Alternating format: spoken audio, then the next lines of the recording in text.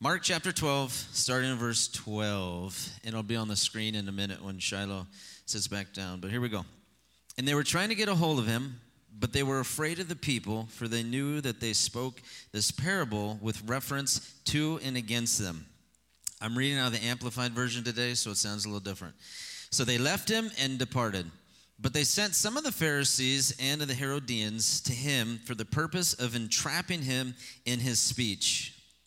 They came up and said to him, "Teacher, we know that you are sincere in what you profess to be, which you cannot lie, and that you have no personal bias for anyone. You are not influenced by partiality and have no regard for anyone's external condition or position. But, and on the basis of truth, you teach the way of God. So, is it lawful, is it permissible, is it right to give tribute or taxes to Caesar or not?" Verse 15. "Should we pay them or should we not pay them?" That's what we all ask. But knowing their hypocrisy, he asked them, "Why do you put me to the test? Bring me a coin so that I may see it." And they brought him one. And then he asked them, "Whose image picture is this? And whose subscription or title?" They said to him, "Caesar's." Jesus said to them, "Well, pay to Caesar the things that are Caesar's, and God the things that are God's." And they stood marveling and greatly amazed at Jesus. And so this morning as we break this down, verse 12 we started with, it says that the Pharisees were trying to get rid of Jesus, but they were afraid. And I just want you to think of this phrase for a second: trying but afraid. Trying but afraid. How many of us, and you don't have to raise your hand, but the 45 years we've been alive, right? 44, 35, whatever it may be. How many times have you been afraid in your life? Some of us, we're bold when we tell other people what we're afraid of. You know, when we were little kids, how many of us were afraid of the dark, right? I used to be. The dark was scary. And especially if you had mean siblings who would scare you, or parents, right? I mean, who knows what would happen in the dark, right? Scary. And then if you had friends who showed you scary movies of, you know, chopping people's heads off and stuff when you're little, I mean, it's just freaky, right? How many of us can remember the very first time we were afraid? How many of us can remember the very first time we were afraid, and maybe even shaking a little bit, and maybe even, you know, sweating a little bit? How many can remember the very first time being afraid? You know, many people, as little kids, we remember, and we'll admit those things. Scared of the dark, you know, scared of the monsters that are in the closet, even though some of those monsters are nice, but some of the monsters aren't nice, right? We'll admit some of those things. But some of us have fears that we don't admit to anybody. Some of us deal with fears and inner fears that are so deep and they go down so far that it's not something we mention to anybody. But you know what happens when you struggle and when you deal with a fear that is really deep, deep, deep, deep, deep? There's things that you say and there's things that you do to hide and cover that fear. So many people, how many people on our planet deal and struggle with fear in some way, in some shape? The Pharisees, they were afraid of people. They wanted to kill Jesus because they were jealous of Jesus. So the very first statement, this is they're trying to get Jesus, but they couldn't at this moment because they were afraid. The fear of man, the fear of what people think, is one of the absolute worst fears in the whole entire world. And I can tell you, whether we admit it or not, most everyone in this room has dealt with the fear of what someone else thinks, the fear of what someone else is going to say. It is a dangerous, dangerous trap to be afraid. It is so dangerous. Matthew 10:28 says this: "Don't be afraid of those who want to kill your body, because they cannot touch your soul. Fear only God, who can destroy both soul and body in hell." And that sounds nice, right? That sounds good that we should only fear God. But I can tell you this morning, many of us, we're trying, but we're still afraid of things. I'm trying to make things work, but I'm still afraid of things. I'm still trying, but I still don't want to fail. I'm trying, but I'm afraid. I'm trying to step up, but I'm afraid. I'm trying to lead, but I'm afraid. And I just want to encourage you this morning. Every single person deals with fear in some level. Fear in relationships, fear in marriages, fear for kids. And if you have kids, then most of us deal with a lot of fears, right? Because you just don't know. But God loves you. God loves you. God cares for you. And you're never, ever alone. That's what the devil likes to do. He likes to trap you. And he wants to tell you, you're the only one dealing with this. You're the only one who has this kind of fear. You're the only one who has this kind of problem. You are the only one. And sometimes what we need to do is we need to tell the devil, shut up. Shut up. I'm not alone. With 7 billion people on this planet, there are more than one, right? There's more than one that's dealing with the same thing. Many of us today, we're trying, but still afraid. Let God pull you out of your fear. Whatever it may be, if there's anything that you don't want to admit, anything that you don't want to talk about, anything that you are afraid of, God wants you to give it to him, but he wants you to walk out of that fear. He absolutely does not want you to fear any people, any men at all. He wants you to fear him only. And if you're ever afraid of something and you walk through that fear and you get out of it, it is one of the best feelings in the whole entire world, right? And sometimes fear, it doesn't just snap and go away, because how many of us, there are things that we pray for in Jesus' name and things break and things happen, but there's other times where God wants to stretch and pull and test, and and even with fear, you have to walk through the process of getting out of that fear. But you can't run away from it. And some of us in here, the very thing that you're afraid of is what God's trying to use you to do. The very thing that God wants you to use. Sometimes, you look at the stage and it looks scary. It's tall and stages are different shapes and sizes. But Zoe's not a place where it's just about me, right? Zoe's a place where it's about you as well. And God is moving in some of your lives where he needs you to step up to the stage. And it's not a place to be afraid of. There's nothing scary. There is no giant monsters that are on here. I guarantee that. There is nothing scary up here. But yet, how many of us in this room have stage fright and do not want to get up here and just do something, right? That's one of the number one fears of the world, stage fright. I can't perform. What if I got to sing and dance? What if they're going to ask me to do a cartwheel? I can't do that on the stage. I can fall and break my neck. What God's called you to, he will get you through, right? Do not fear what God has called you to do. And if there's something that really spooks you out, that's probably exactly what he's asking you to do. Trying but afraid. I love how the Pharisees that came to Jesus and said they came to trap him. And it says that instantly they started saying these things. They said, Jesus, we know that you're sincere. Jesus, we know that you are what you profess to be. Jesus, we know that you don't ever tell lies. We know that you have no favorites. You're not influenced. You have no regard for position. You teach the way of God, and everything you say is true. It sounds like Jesus is getting buttered up for something, right? How many of us have ever been buttered up by somebody else? Sometimes, and I will say I think that guys are better than girls at this, no offense, and I think girls can be this way too, but sometimes, guys will oversell themselves to get a girl, right?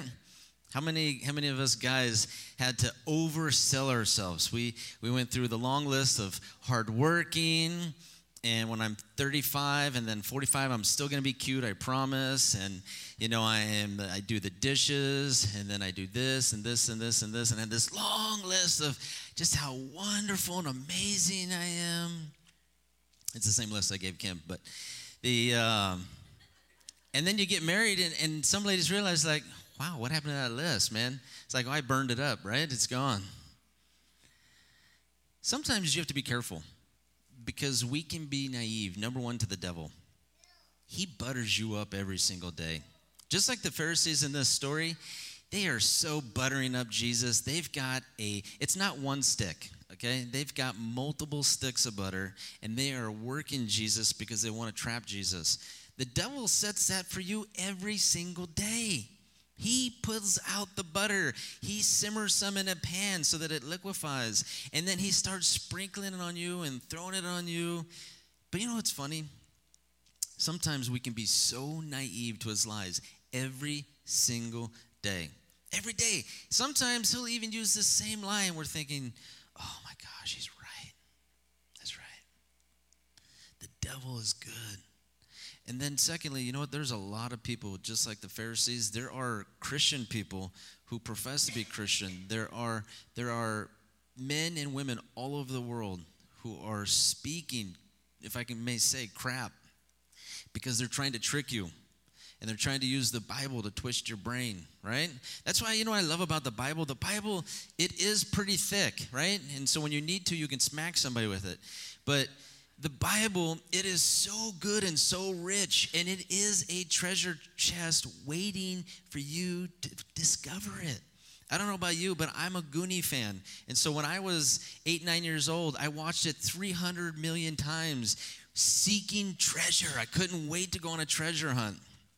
I couldn't wait to, be a Goonie and go out there and find jewels and emeralds and diamonds and stuff.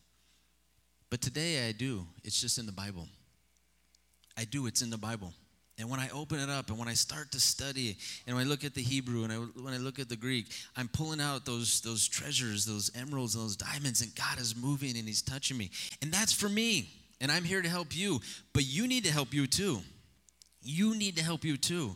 You can't rely on a man to tell you what to do or how to guide you. You need you and the Holy Spirit to grow as a Christian. God's put you here to grow as a person, as a believer, as a Christian, to dig into the Word for yourself. We come to church on Sunday, 1, because we like you, but 2, it's to inspire you. It's to encourage you, to push your faith, to push the growth that God wants to have inside of you. Stop listening to men who want to butter you up.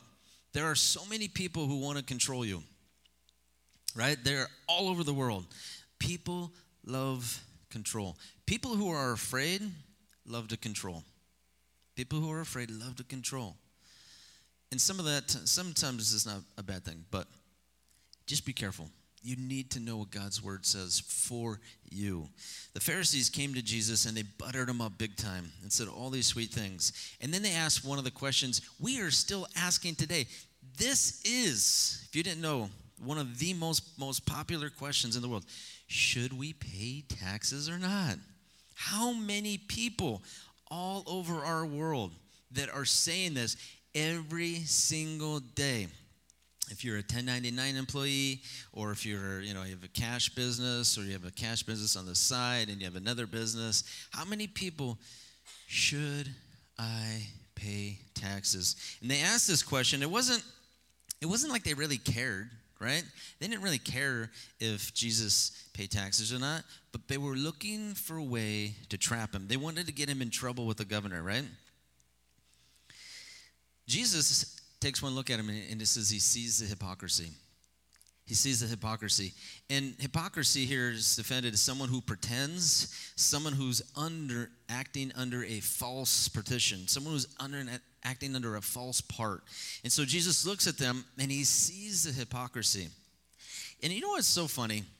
How many of us, we see the hypocrisy in others, but we never see the hypocrisy in ourselves? How many of us, we look at churches all over the world, we see Christians all over the world, we see Christians walking down the street, and how many of us look at them and think, man, I think that guy's a hypocrite. We are so quick to judge and see people's hypocritical ways, but never, ever taking a look within. Jesus said, Matthew 7:1, it says, do not judge others, and you will not be judged. Now, let me ask you a question. Do you want to be judged by God severely? Do you want God to break out the whip? He wouldn't do that anyway, but, I'm just picturing like my dad, when I was a kid and got in trouble. I got some good ones, but those good ones are for good, right? When you beat up your sisters and stuff like that. But I don't know about you. I don't want to stand before God and have to be judged. Jesus says, listen, do not judge others, and you won't be judged. He goes on, for you will be treated as you treat others. The standard that you use in judging is the standard by which you will be judged. As a Christian, sometimes our priorities get screwed up. And sometimes we think, God made me the judge today. Court's in session. I'm going to judge all these people, right? Because how many times we find ourselves talking about other believers, what they should be doing, shouldn't be doing, this and this and this and this. Well, just remind yourself as you're judging other people, God's going to judge you with the same exact standard. If you're desiring perfection for that person, God's going to say, I desire perfection from you as well. The same standard that you use to judge, God will use on you. And I don't know about you, I'm not perfect. And I'm pretty sure, except for my wife, she's perfect, but the rest of you, I don't know.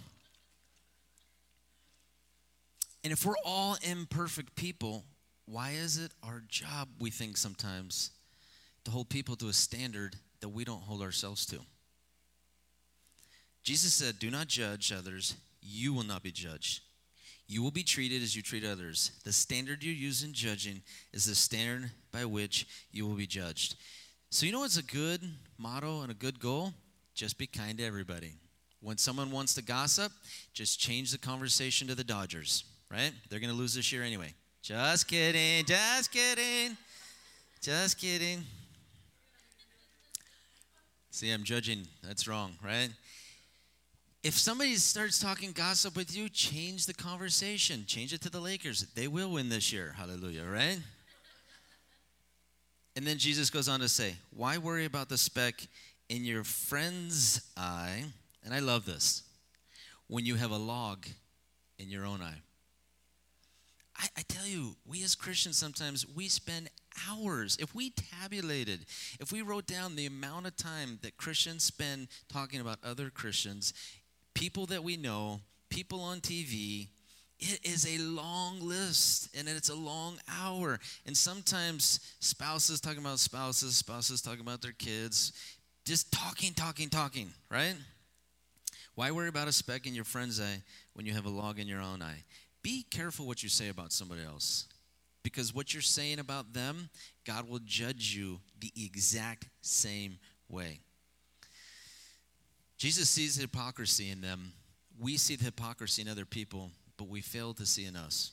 We all have a little bit of hypocrisy in us because we're imperfect. One day, and we are moving towards perfection, right? One day we're going to get there. Some of us maybe next week, some down the road like years. But don't worry about other people's journey. Just worry about your journey. That's what God wants you to do. Worry about your journey, and the journey and process someone else is going through, let God handle them. How can you think of saying to your friend, let me help you get rid of that speck in your eye when you can't see past the log in your own eye? Hypocrite. First get rid of the log in your own eye, then you will see well enough to deal with the speck in your friend's eye. Jesus turns to him and says, can you bring me a coin? And so they bring him a coin. He says, whose image and whose picture's on it? They said, Caesar's. So Jesus said, fine, let's give to Caesar what belongs to Caesar. Pay taxes. Yes, pay taxes. Jesus said it. You heard me say, pay taxes. And if you don't want to pay taxes, that's between you and him, right? It's not between me and you. But he tells them, if that's the coin and that's Caesar, well, then give to him what belongs to him. And then he goes on to say, but that coin with his picture, yes, part of it may belong to him.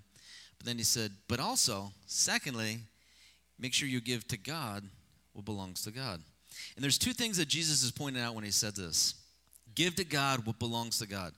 Because yes, we should pay a share of taxes. If we live in a country and there are things that are taken care of and this, that, and the other, yes, we should pay some taxes. And sometimes, you know, the amount could be up for speculation.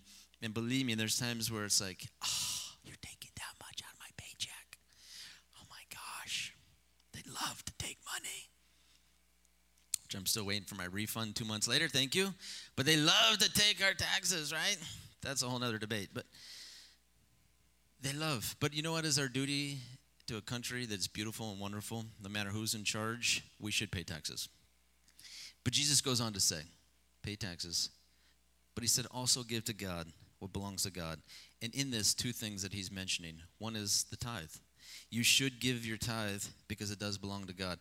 Deuteronomy 14:22 says this, You must set aside a tithe of your crops, 1/10 of all the crops that you harvest each year. Bring this tithe to the designated place of worship, the place your Lord God chooses for his name to be honored. Eat it there in his presence. This applies to your tithes of grain, new wine, olive oil, firstborn males of your flocks, herds. Doing this will teach you always to fear the Lord. What does tithing do? It teaches you to always fear the Lord and to honor him. Give to Caesar, give to man what belongs to man, but give to God what belongs to God. Give to God what belongs to him. The tithe belongs to him. And then secondly, he brings up the image and the pitcher and the coin. And the second thing that he's describing is you have to give what belongs to who it belongs to. The coin is made with an image of Caesar on it, but you as a person, who are you made in the image of? You're made in the image of God, right? And so in the beginning, to give you a little history, and I'm sure all of us remember this, in the beginning it says God made them male and female, not male and male, not female and female, male and female in his image. Now, if you back up for a second, he could have, because men are so wonderful, made us all just in his image, right? Because we possess really great qualities, right? But God had to cut it off. At some point, he's like, you know what? He can't handle it anymore. I got to make a woman. She can carry the rest, right? And so men and women carry, each of us, designed and designated parts of God that are made in his image. Made in the image, which means likeness, and profile. To be representation, to the resemblance of God, to be his shade, to be like his phantom, an illusion of God himself. We made male and female. God made us in his image. And so as he's speaking to the Pharisees, he says, listen, you give that money to who it belongs to. Give it to Caesar, give it to God. But secondly, make sure that you give yourself to God every single day. Made in his image. And there's something that got broken years ago. And we know the story again in the history with Adam and Eve, where they were also made in the image, the first two people. But something happened in the garden. Because even though we know that Adam and Eve had some babies, who had some babies, who had some babies, who had some babies, right? And poof, here we are, right? We're so lucky. And we're also beautiful and handsome, right? Coming from those two lovely individuals. Great grandma and grandpa, Adam and Eve. But there's something that happened when they ate the fruit. And I want you to think of the conversation with the snake for a second. They were made in the image. They were made in the image of God. They had perfection running through their veins. They had waterfalls. They had dinosaurs. They had everything. It was beautiful. But as the snake comes and talks with Eve and Adam, and maybe they had multiple conversations, right? Maybe it was social hour. Maybe it was, 6 o'clock. That's when we have tea and crackers. And so they get together at 6 and they have a conversation. But today the conversation got wacky. It got weird. And there's something that got broken there. There's something that was taken off in this moment. Adam and Eve were made in the image of God. Thousands of years later, you and I, we're still made in the image of God. But there is something different from us today than back then that happened. When, you can bring me that wallet. When Adam and Eve were having the conversation with the devil, I want you to think about this. What did the devil say? Did God really say, Adam and Eve? And think about the words and what he's implying. He's trying to make them feel stupid. Have you ever felt stupid in a conversation where you're talking with somebody and they are a brain surgeon and you feel like you're a McDonald's, microwave hamburger flipper flopper? Have you ever had a conversation, you're like, I just feel so dumb and embarrassed. I have no idea what they're talking about. This person's way smarter than me. This is what Adam and Eve are feeling in this second. He was trying to make them feel so dumb and so stupid that they'd be embarrassed. Like, oh my gosh, maybe God did say it. Maybe we missed it. Maybe God told Adam, and we know how Adam is because he's a boy, right? This is what Eve's thinking. We know how boys are. He probably heard part of it, and she's getting embarrassed. And you know what happened? Her pride started to get embarrassed, and she's thinking to herself, oh my gosh, this guy that God gave me, he heard wrong. What if he heard wrong? What if this snake? Adam's cuter than the snake, but maybe the snake is right. And her pride started moving and shaking, and she's getting embarrassed, like, oh my gosh, what if the snake's right and my dumb boyfriend's wrong? And you know what happened? Even though she's made in the image, even though Adam was made in his image, there was another image that changed. The minute that they took the fruit, they took off God's image, and they were left with their own self-image. We're made in his image today, but so many people deal with the self-image that we have. You see, 65% of teens today feel that there's an ideal person that they should look like. 45% of adults still feel there's a body type that they should be and look like. By the time a child's 3 to 4 years old, 3.5, they have already started thinking about what their body should look like.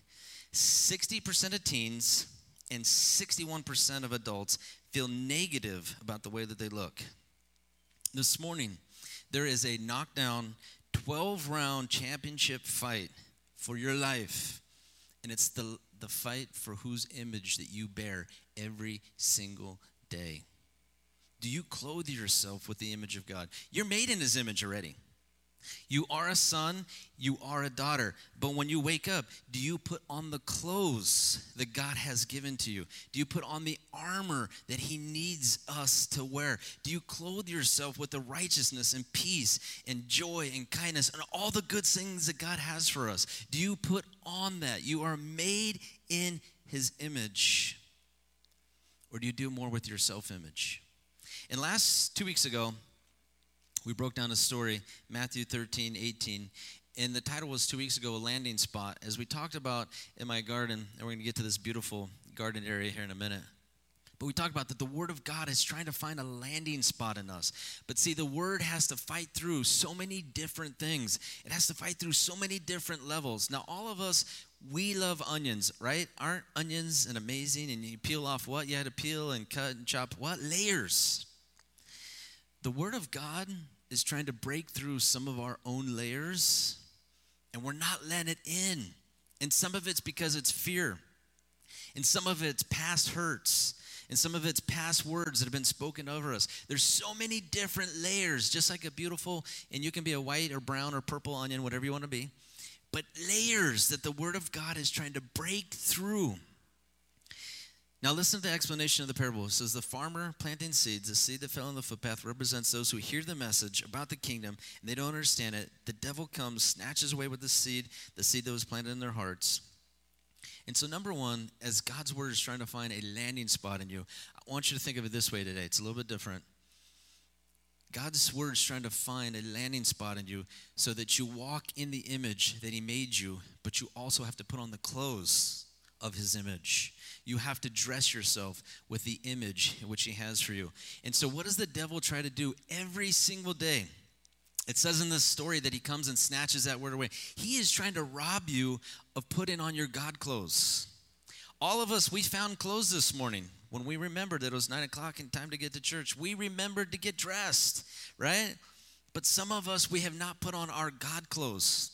There's things that we're struggling with, things that we're dealing with, things that we're not letting through because our self-image, 60%, 61 negative feelings towards themselves.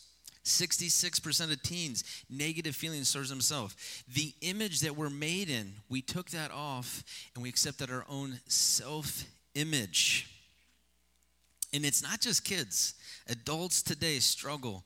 And sometimes what the devil does is he wants you to promote your image to the top. He wants your image to be on top. Yeah, you're made in God's image, but you know what? You're more important. Your image is more important. Caring about you, it's more important. Whatever you need and want, that's more important. Jesus said, don't worry about life. Don't worry. Stop worrying. If you seek me, what is he going to do? He'll take care of what you need. Yet how many of us every single day worried about what we need? And it's not just bread. It's not just apple cinnamon toast with a little butter and pancake syrup, which sounds so good. It's not just to feed our bellies. There are so many people today who are fighting with the devil, and they're fighting over the image word. Whose image will you bear today? When you leave in the morning, what is he trying to do? He's trying to get you to promote your self-image. Everywhere you go, everything that you do not care about God today. Just care about you. Jesus goes on, there's a seed that fell on the rocky soil, which represents the message, and immediately people receive it with joy. But since they don't have deep roots, they don't last long. They fall away as soon as they have problems or persecution, and they stop believing God's word. Problems. How many of us all have problems? How many of us have ever felt persecution? What are these two things that the devil uses every single day to get you, to stop you, to rob you of your God-given destiny and blessing? He uses problems. He uses problems because you know what you do? As soon as he brings up problems, as soon as the devil reminds you of the 30 problems that you have, you know what you do? You get back into, this is my self-image. And I don't want my pride hurt. And I don't need to be embarrassed. And I don't need this, and I don't need that. The devil uses problems every single day because he wants you to be stuck on who? You. Jesus goes on, the seed that fell among the thorns represent those who hear God's word, but all too quickly the message is crowded out by the worries of this life, the lure of wealth, and so no fruit is produced. And these two are extremely important. There is a lure of wealth. There is a lure for money. Yes, all of us in this room would love more money. We would love for our bank account to sprinkle a little water on our bank account and just watch it grow, right? We all in this room could say, yes, I could use a little bit of money. But one of the biggest distractions in life is money. Because sometimes as soon as you start to desire it, it has controlled you from the top down. And money changes people. Money changes people from the inside out. When people die, mom and dad die, I'm telling you, siblings fight over money and houses and cars. And sometimes it's just gross and disgusting what money does to people. Money is gross. What does the devil want to use in your life, my life? Money. Now, if Jesus was here today, I think he'd add a couple more. And I think he would use fear. I think he would use the job. And I think he'd also use social media.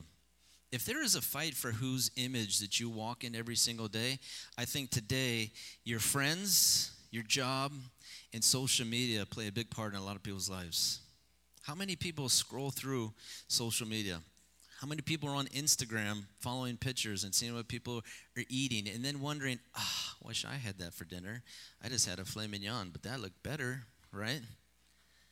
Isn't it funny sometimes we can see what somebody else is eating and they're just having some pasta with olive oil and basil and maybe some fresh zucchini and, man, that looks so good. While you're eating a filet mignon and you're thinking, I wish I could have had that. The devil uses social media like no other tool today. And you know what he's trying to do? Make you jealous, make you afraid, and promote your image within. So that who are you concerned about?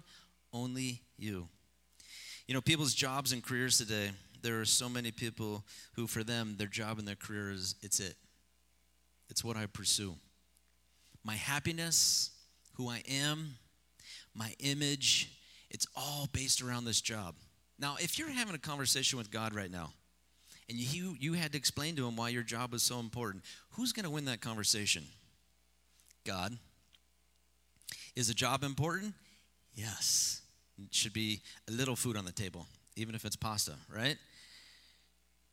But is your job more important than your God-given job?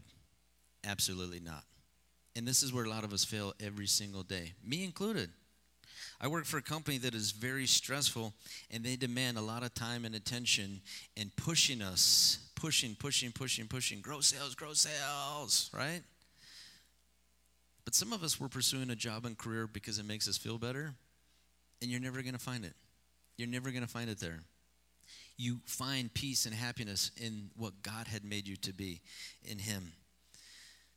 And the last seed, it fell on good soil, Jesus said.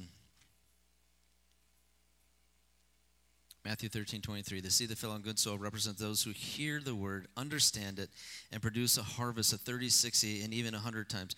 Where does God want you to land? He wants you to land in the land of harvest.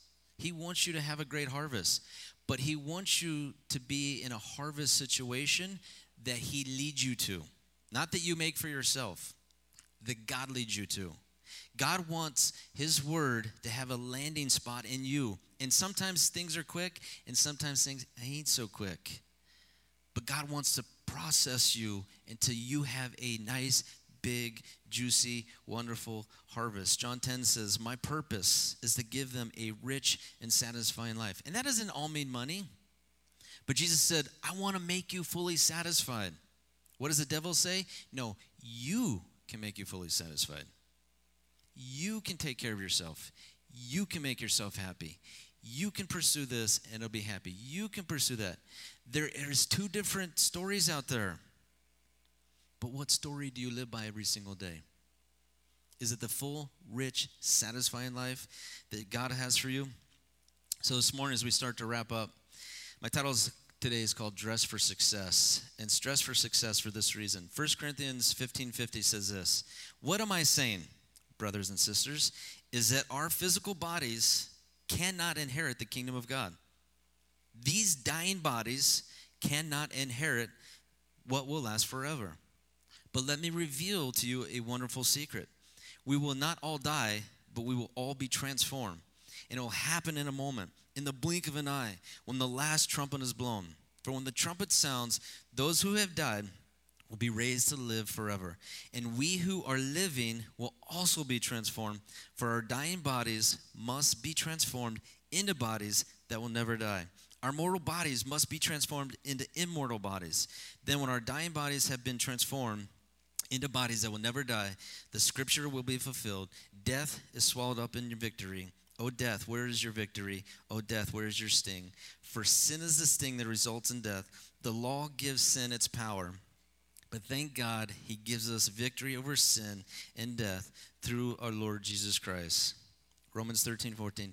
Instead, clothe yourself with the presence of the Lord. Clothe yourself with the presence of the Lord, Jesus Christ. Don't let yourself think about ways to indulge you. So we close up this morning. We look at our beautiful box. And this morning I just was moving things around and kind of throwing here and here. And because you know what? Some of our spiritual lives, that's what it looks like. You wanted to dress for success, but the devil has you stuck on you. You wanted to dress for success. You're made in his image. You're a son. You're a daughter. But the image, let me hurry up. Let me clean this up. Let me hurry up, put some pants on. Yeah. I got to get rid of the dirt. I got to hide the dirt. The spiritual life, a mess. You're made in the image of God, but it's time to be clothed with his image as well. Stand with me. We're going to close and pray.